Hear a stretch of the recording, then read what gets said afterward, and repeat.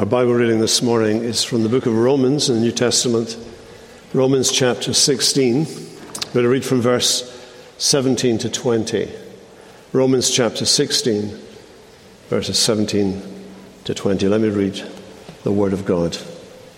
I appeal to you, brothers and sisters, to watch out for those who cause divisions and create obstacles contrary to the doctrine that you have been taught.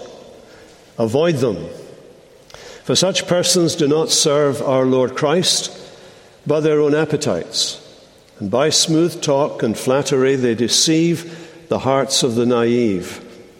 For your obedience is known to all, so that I rejoice over you. But I want you to be wise as to what is good and innocent as to what is evil.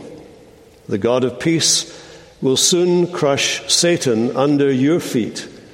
The grace of our Lord Jesus Christ be with you.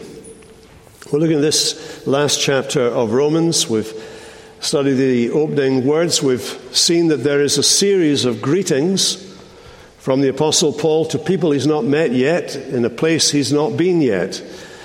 And these greetings are warm. They give an insight both into Paul's mind and heart and into the nature of the people who were close to him or known by him, people whom he admired, both men and women he had worked with, and that he knew, whose work he knew.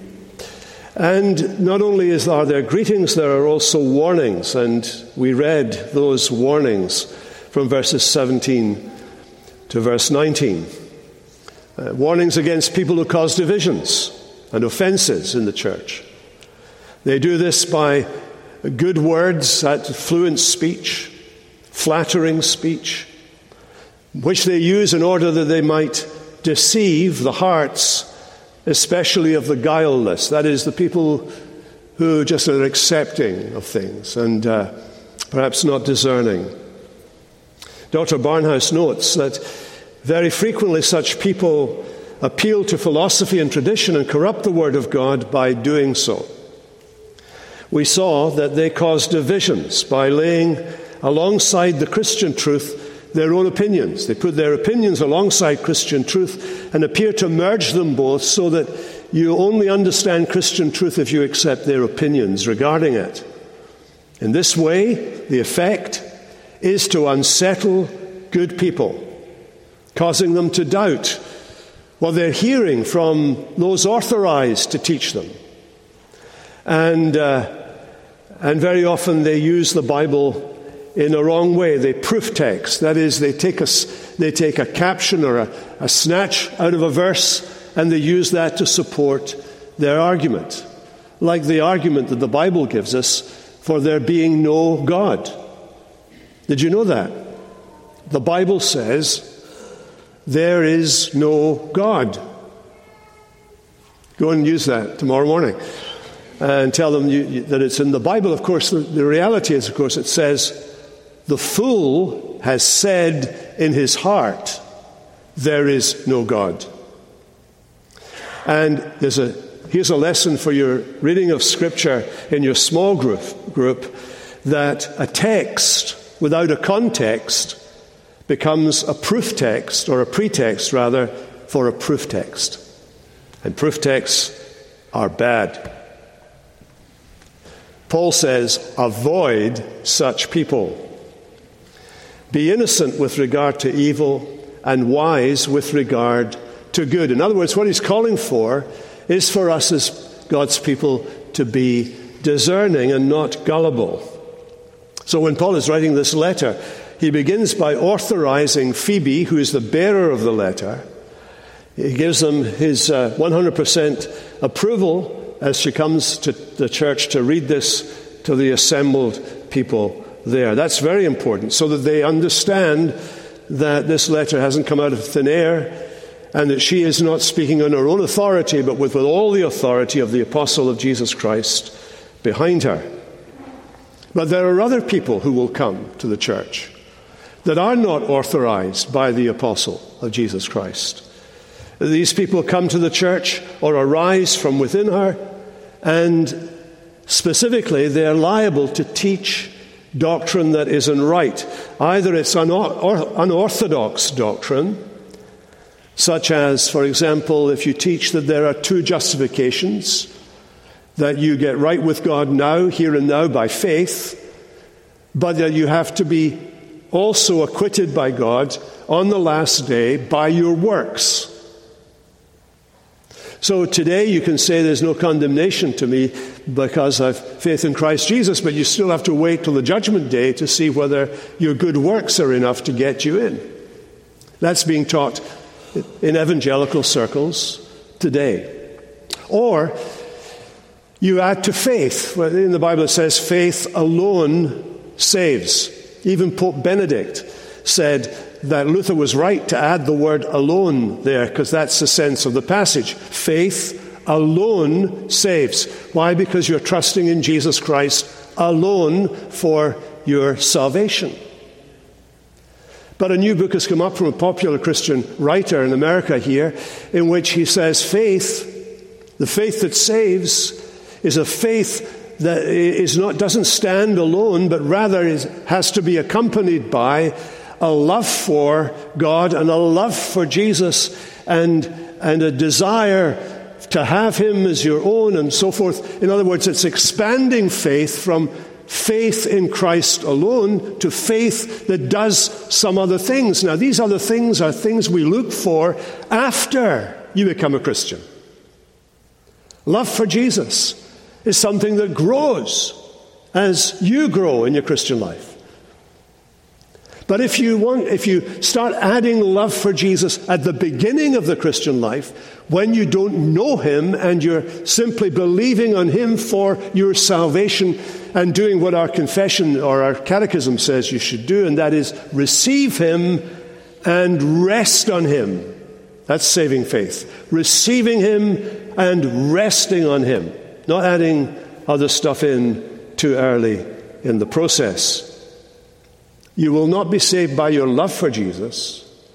You'll be saved by your faith in Jesus. Your love for Jesus makes it wonderful. But your faith in Jesus is what saves you in the end. Or there are those within the church who teach that within the one indivisible nature of God there are eternal relations of authority and submission. The Father eternally being the authority, the Son eternally being in submission, and then those two elements then applied to human relationships and even relationships within marriage. What those people who teach that don't understand is that once you divide God up like that, you no longer have one God, you have three gods. Each with three wills, three consciousnesses, and not one God with one will and one consciousness, such as we have in Christianity. Or they may come with good doctrine. But along with that good doctrine, they have a particular emphasis. So they have good teaching, but they have an emphasis, or they put weight on particular aspects of Christian teaching, and they make something that is incidental or something that is of less importance of far greater importance than it merits. That also is false teaching. Now, the apostle, in those earlier verses that I read this morning, tells us that these kind of teachers serve their own appetites. Literally, they serve their own belly. They're self-serving. The New Testament says a lot about people who are in it for something else. They're in the ministry for some other reason. John the Apostle, for example, in his third letter, 3 John, verse 9, tells us that he wrote to this little church that he's writing to, but that a man called Diotrephes, the big leader in the church, Diotrephes, who loves to have the preeminence, was the old translation, who loves to be first. Diotrephes will have nothing to do with him, with an apostle of Jesus Christ. He thinks he's more important even than an apostle of Jesus Christ. Even those who seem on the surface at least to be genuinely interested in the cause of God and his church, can eventually be shown, as this man Diotrephes is shown, to be in it for other things. Maybe for the fame, if he's well gifted, financial gain, or for followers, usually for followers. They like disciples. They like those who hang on their every word, and they cultivate that and damage the church. So what does false teaching or imprecise teaching or unbalanced teaching do? Paul says it deceives people. Deception is part of the devil's playbook. In the Garden of Eden, Eve was deceived by Satan himself. Jesus says in Matthew chapter 7, "Watch out for false prophets. They come to you in sheep's clothing." That is, they look like believers, they sound like believers, they walk and they talk like believers, but inwardly they are ferocious wolves. You don't know they're ferocious wolves until the outcome starts to happen, until you see the way they're going. By their fruit you will know them. Now, all these warnings in the Bible, I think, shake us up from time to time. I know that they shake up some of you because you've told me that, and I understand more than you realize. Perhaps your view of Christianity has been shaken up right now. Perhaps you thought or had been led to believe that Christianity would somehow or other, in the end, win and corner the market, hold the levers of power in the nation and in the world. And our study of the book of Revelation blew all those illusions away. Maybe you thought that Christianity would be a kind of elixir of life to you, that it would immediately dislodge all your demons and provide perfect friendships, and that you would know constant happiness. But you don't. And then we read these warnings and we discover that we are actually in a war zone, that our souls and the souls of those we love are in mortal danger. And we learn that if we try to deal with these things at a human level, if we think the issues are just about this person disagreeing with that person, or if we only change this way of doing it instead of doing it that way, that these human elements will actually resolve the problem, then we don't understand the greatness of the problem. That we're in a war zone. Paul has this wider conflict in view here, and it centers on the role of teaching in the church, whether it's about doctrine or Christian living or the church itself. Whenever we come across Christian teaching, it belongs to the supernatural, not the natural level. The devil has been cast out of heaven. We read that he's been chained and bound in the sense that the gospel, the good news of God, is not now limited to the Jews, but is for the whole world. And there are today billions of people in the world that testify to the fact that Satan is bound, he's in chains, he's being limited in frustrating the church's mission to the Gentile nations. That's obvious. It's obvious looking around our congregation. How many people from the Orient are part of our congregation? Because the gospel is supreme in Africa and increasingly supreme in Asia, particularly in China and nations near there. So the gospel is expanding and God's word is proving powerful. Now, that does not mean that the devil's inactive. He's active today in ways he was not active when Jesus was here. While Jesus was here and before it, he was keeping the nations in darkness. The people who walk in darkness have now seen a great light. His influence today is seen in false teaching. That's actually one of the major messages of the book of Acts. That the devil's primary action in the world today is in false teaching. And you see it in Jesus' little interaction with Simon Peter. You remember Jesus asked them what they believed. He asked Peter, what do you believe? What do you as Christians believe? Simon Peter said, you are the Christ, the Son of the living God. And so then Jesus went on to say, okay, this is the kind of Christ I am. I'm going to be taken, I'm going to be crucified, I'm going to be buried, and after 3 days rise again. And Peter says, oh no, you won't. And Jesus says, get behind me, Satan. Peter did not become Satan at that moment, but he became like Satan at that moment. Whenever we disagree with Jesus, we do what Satan does. Whenever we reject Christian teaching, we do what Satan would do. He is a liar and a deceiver, and he loves to sow discord and division because he's the adversary.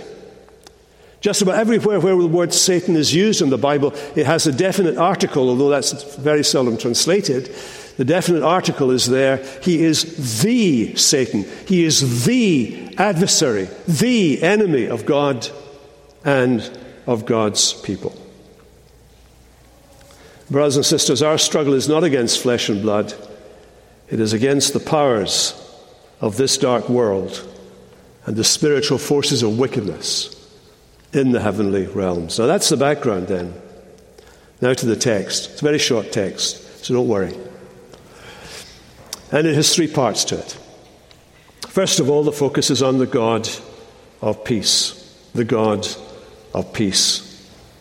And you can see immediately from the context that I've tried to paint for you, that this title is addressing the divisions in the church. He's called on us to be wise and ask questions about people who teach. Does the Bible actually teach what you say it teaches? Does it glorify Christ? Does it promote goodness and holiness? And now he puts these false teachers and us in the sphere and the context of God. What do we know about God? We know about God this, that God is infinite and invisible. That God is fully present everywhere in the universe without moving or movement, because he doesn't move or have movement in himself. God is. He's not composed of anything, so can be everywhere. Paying attention to your heartbeat, paying attention to the firing of the synapses in your brain, paying attention to the coral reefs, paying attention to the universe out there and sustaining it all in existence. What does that mean for me? What does that mean for you? It means, for these false teachers as well, it means he is the God who sees and knows. He sees and knows. You don't have to tell him anything because he knows exactly what's going on in your head right now. And he knows and sees everything about us. And these false teachers need to be reminded that they say they believe in God, but do they really believe in God? Do they really believe that God listens to them? Do they really believe that? It was once said of a group of university students at Edinburgh University Divinity Hall, those men know all there is to know about God except that he's listening to them. And that ultimately is the greatest, I think, issue that these false teachers and people who promote division in the church need to come to terms with. And so Paul speaks about then the God of peace. Now we mustn't think for a moment that he's using the word peace in the negative here. Very often when we use the word peace, we mean the absence of war. So there's no peace in Ukraine because there's war. But here Paul is using the word peace in its Hebrew sense. That's how it's used in the Bible and certainly about God. In the sense of shalom. And shalom means completeness. it means wholeness, all-roundedness, fullness. God is the God of peace. He's wholly positive. Jesus came to die in order to make peace. Jesus says to us and his disciples, "My peace I give to you." And peace is a property of God. He enjoys absolute wholeness and completeness in himself and wants you to experience wholeness and completeness in yourself. This overruling power of God is essential, because without it, his people would have no rest. But Paul says the God of peace is in the battle. The God of peace rules and reigns in the midst of his enemies. The God of peace gives his people peace in the midst of their enemies. And so we should pray for peace. We should ask that God would bring peace to our church. We must do as the psalmist tells us, pray for the peace of God's Jerusalem, that is God's church. You know, it's a lack of prayer for the church that causes the devil freedom to attack us so. When I was growing up, the church I went to had morning and evening service on a Sunday. Wednesday evening, we would meet together for the prayer meeting, and at the prayer meeting, people would do business with God. People rarely talked about their sore toe or their granny's sore toe, but they talked about the enemies of God's church, and they talked about the preaching of the Word of God, and they prayed heaven to heaven with great enthusiasm, and they asked for God to bless the church. They asked for the outpouring of the Spirit of God upon God's church. Their great focus was, we as a church need to be praying as a church to God for the outpouring of his Spirit. And then along came small groups. I like small groups. I wrote a book about small groups that nobody's ever read. To your great detriment, I have to say. And I was probably one of the first ministers in Scotland to introduce them to the church. But the problem is that prayer in small groups tends not to be about the church. It tends to be about ourselves in the group. Praying for the things that we've been praying for, perhaps for 10 years.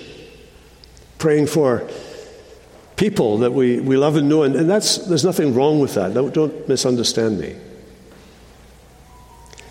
But we need to be praying for the church.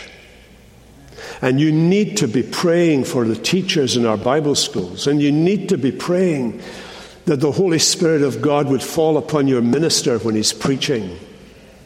So that he's not just simply battling in his own energy and strength, but in the power of the Holy Spirit, and that word of God that is preached finds its way into hearts, and that men and women are converted. We need to pray for that. We need to pray that God would bring peace. Because lacking that, we will continue to be distracted by those who disturb the peace, defile the holiness, and destroy the testimony of God's church, the God of peace. Then secondly, the crushing of Satan. The God of peace will soon crush Satan under your feet. This is a prophecy, of course. And the apostle seems to have had in his mind the Hebrew translation of Genesis chapter 3 and verse 15. Back in Genesis 3, you remember the protagonist is Satan, just as he is here. Satan, which is one of a number of names given to the archdemon, who is the primary adversary of God. That's why he's called the Satan, the adversary. He who is the leader of the angelic armies opposed to God. The opposite number of Michael that we met in the book of Revelation, who leads the armies of the unfallen angels, those who worship and serve God and protect and defend God's church in the world. This one is the adversary, as I've said. The emphasis is always on the functional aspect. He is against us, and he's against Christ. Now, Dr. Boyce, in his commentary, refers us at this point to verse 19 for context. And he points out there that Paul encourages us to be wise about what is good and innocent about what is evil. And it's then that he segs into this narrative from Genesis 3. And Dr. Boyce points out, of course, what is the devil offering Eve back in the garden? Well, the knowledge of good and evil. You will be like God, knowing good and evil. Paul wants them to know. He wants them to be wise.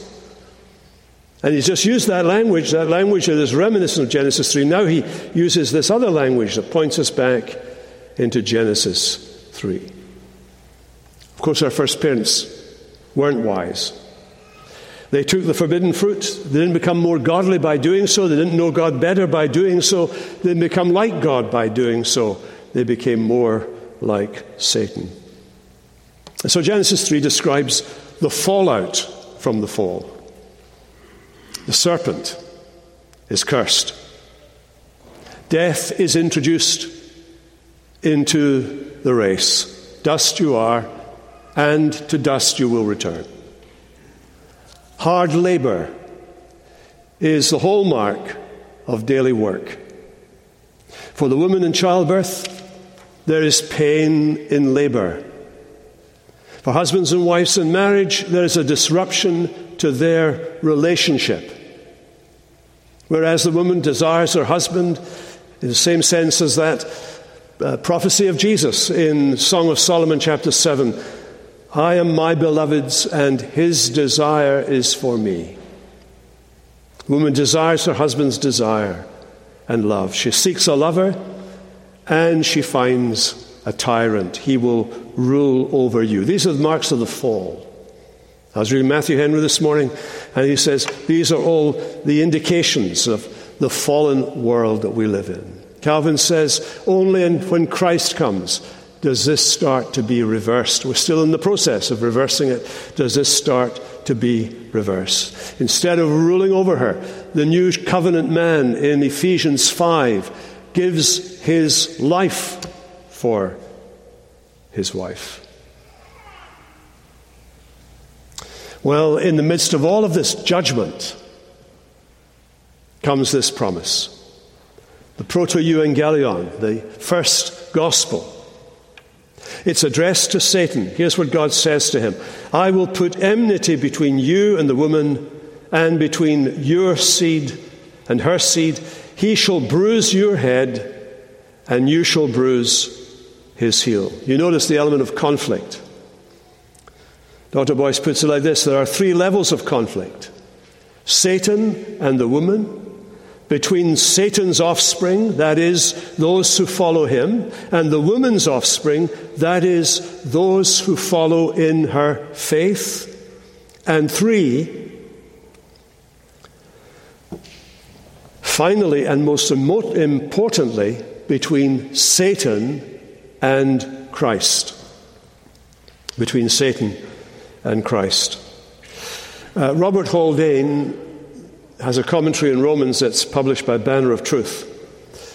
And Robert Haldane was an aristocrat who gave up his main residences near Stirling in Scotland to become an evangelist.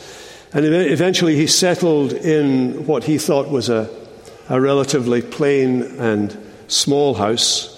You would regard it as quite big, palatial, but anyway. But he established a church in Airdrie where I was the minister for a while, so he's a predecessor of mine. And in his commentary on Romans, Haldane says that Satan is the great disturber of the peace. He reminds us of the language of Isaiah. The wicked are like the troubled sea. There is no peace, says my God, for the wicked. He is the accuser of the brethren. He seeks to deceive the saints and distract the churches. What Paul has just described as an example of his work. While the deceptive talk of the troublemakers threatens the harmony and unity of the church, while he seeks to cause scandal in the community of the church, the troubles of the church are part of the latter-day onslaught of Satan, the father of lies. And there are individuals and leaders in the church who can unwittingly make themselves instruments of Satan. Paul talks about this in 2 Corinthians 11. Such are false prophets, deceitful workmen, disguising themselves as apostles of Christ. And no wonder, for even Satan himself disguises himself as an angel of light. So it's not strange if servants of his disguise themselves as servants of righteousness. So God, who is peace, intervenes on behalf of his people. God's peace allows no appeasement of the devil. Very often if you study history, and you study especially the history of politics around periods where war has come, usually it is the appeasers who actually in the end allow war to happen or make room for war to happen. But God is not an appeaser in this war. And so, when we look at the original promise made to Eve, Adam called Eve the mother of the living. Before there were any living other than the two of them, he calls her the mother of the living. When God makes this promise to her, that's what he thinks about. He takes the promise seriously, as she does, and he thinks about those who are coming down the line who will believe what they believe and who will find the eternal life that they have lost. And as you read the promise given to Eve, you discover that the seed are both many and one. The one who would be injured. The serpent will bruise his heel, but he will crush the serpent's head. And that is fulfilled as Jesus, as Eve's singular seed, Jesus, comes and takes his place on the cross. You read the language of the Bible about that event. He is wounded for our transgressions, bruised for our iniquities. It pleased the Lord to bruise him. At the cross we see Messiah bruised. The unrelenting warfare that has raged from the time of Adam has intensified and has reached its nadir, that is, its lowest point, in the crucifixion of the Messiah. And yet the cross is the decisive victory over Satan and all his works. Jesus breaks Satan's power to deceive the nations. Jesus breaks Satan's power to cripple us with our guilt. Colossians chapter 2, God forgives us all our sin, having cancelled the written code with its regulations that was against us and that stood opposed to us. He took it away, nailing it to the cross.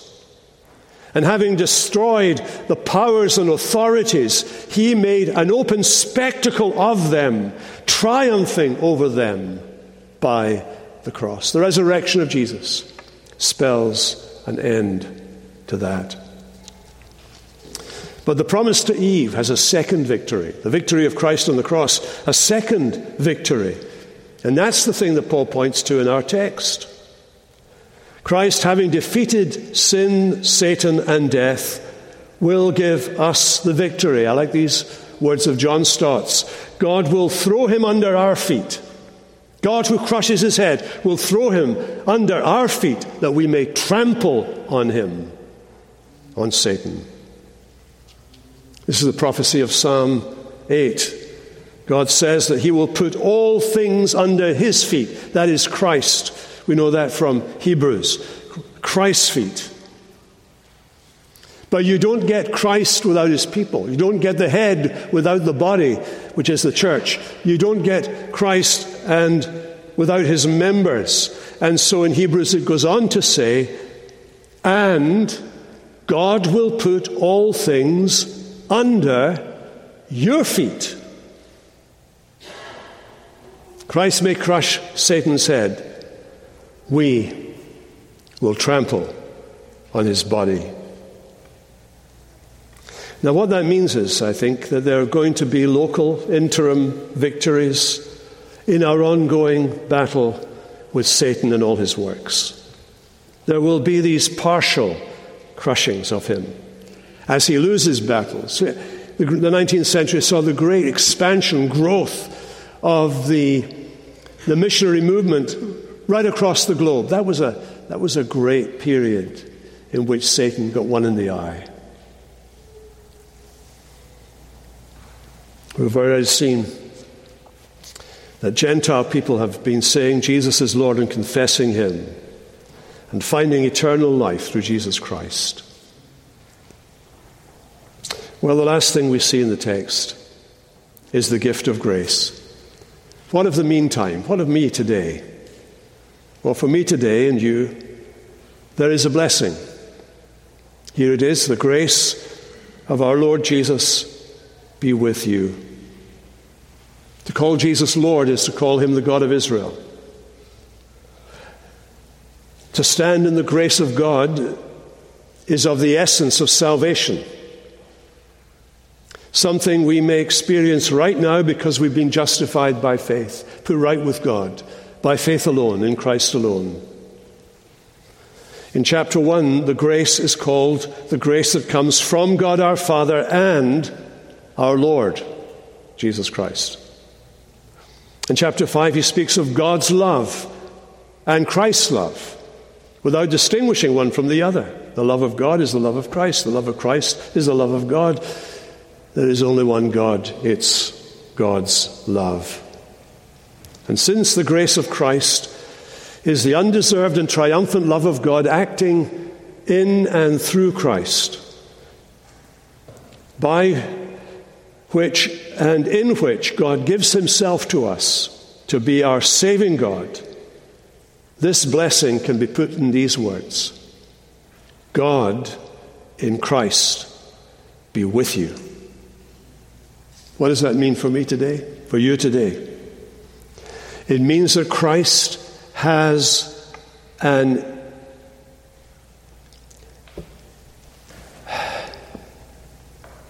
inestimable supply of grace to meet every need you have throughout this earthly life and pilgrimage.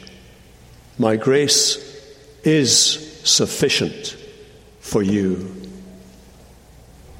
He has his grace is like an impenetrable wall protecting the saints and preventing Satan from destroying you. The gates of hell will yield to you. You're walled apart with an impenetrable wall of grace. And thirdly, this grace is inseparable from Jesus himself in his resurrection life. Behold, I am with you always, even to the end of the age. So when we hear the words, the grace of the Lord Jesus be with you, that's all you need. You don't need anything else. You don't need anything else but that. He's with you. Whether you're in church or out of church. He's with you in the battle. He's with you from day to day. He's with you in your decisions. He's with you in your relationships. He's with you in your ill health. He's with you on your deathbed. He is with you. Let's pray. Lord, we pray that in your great mercy you would give us victory over the various lies and deceptions of the evil one. We pray for those who, Lord, are struggling with their faith or have no faith at all. We pray that today you would make yourself known to them in a way that surprises them and in a way that brings them into the light of your knowledge. We ask in Jesus' name. Amen.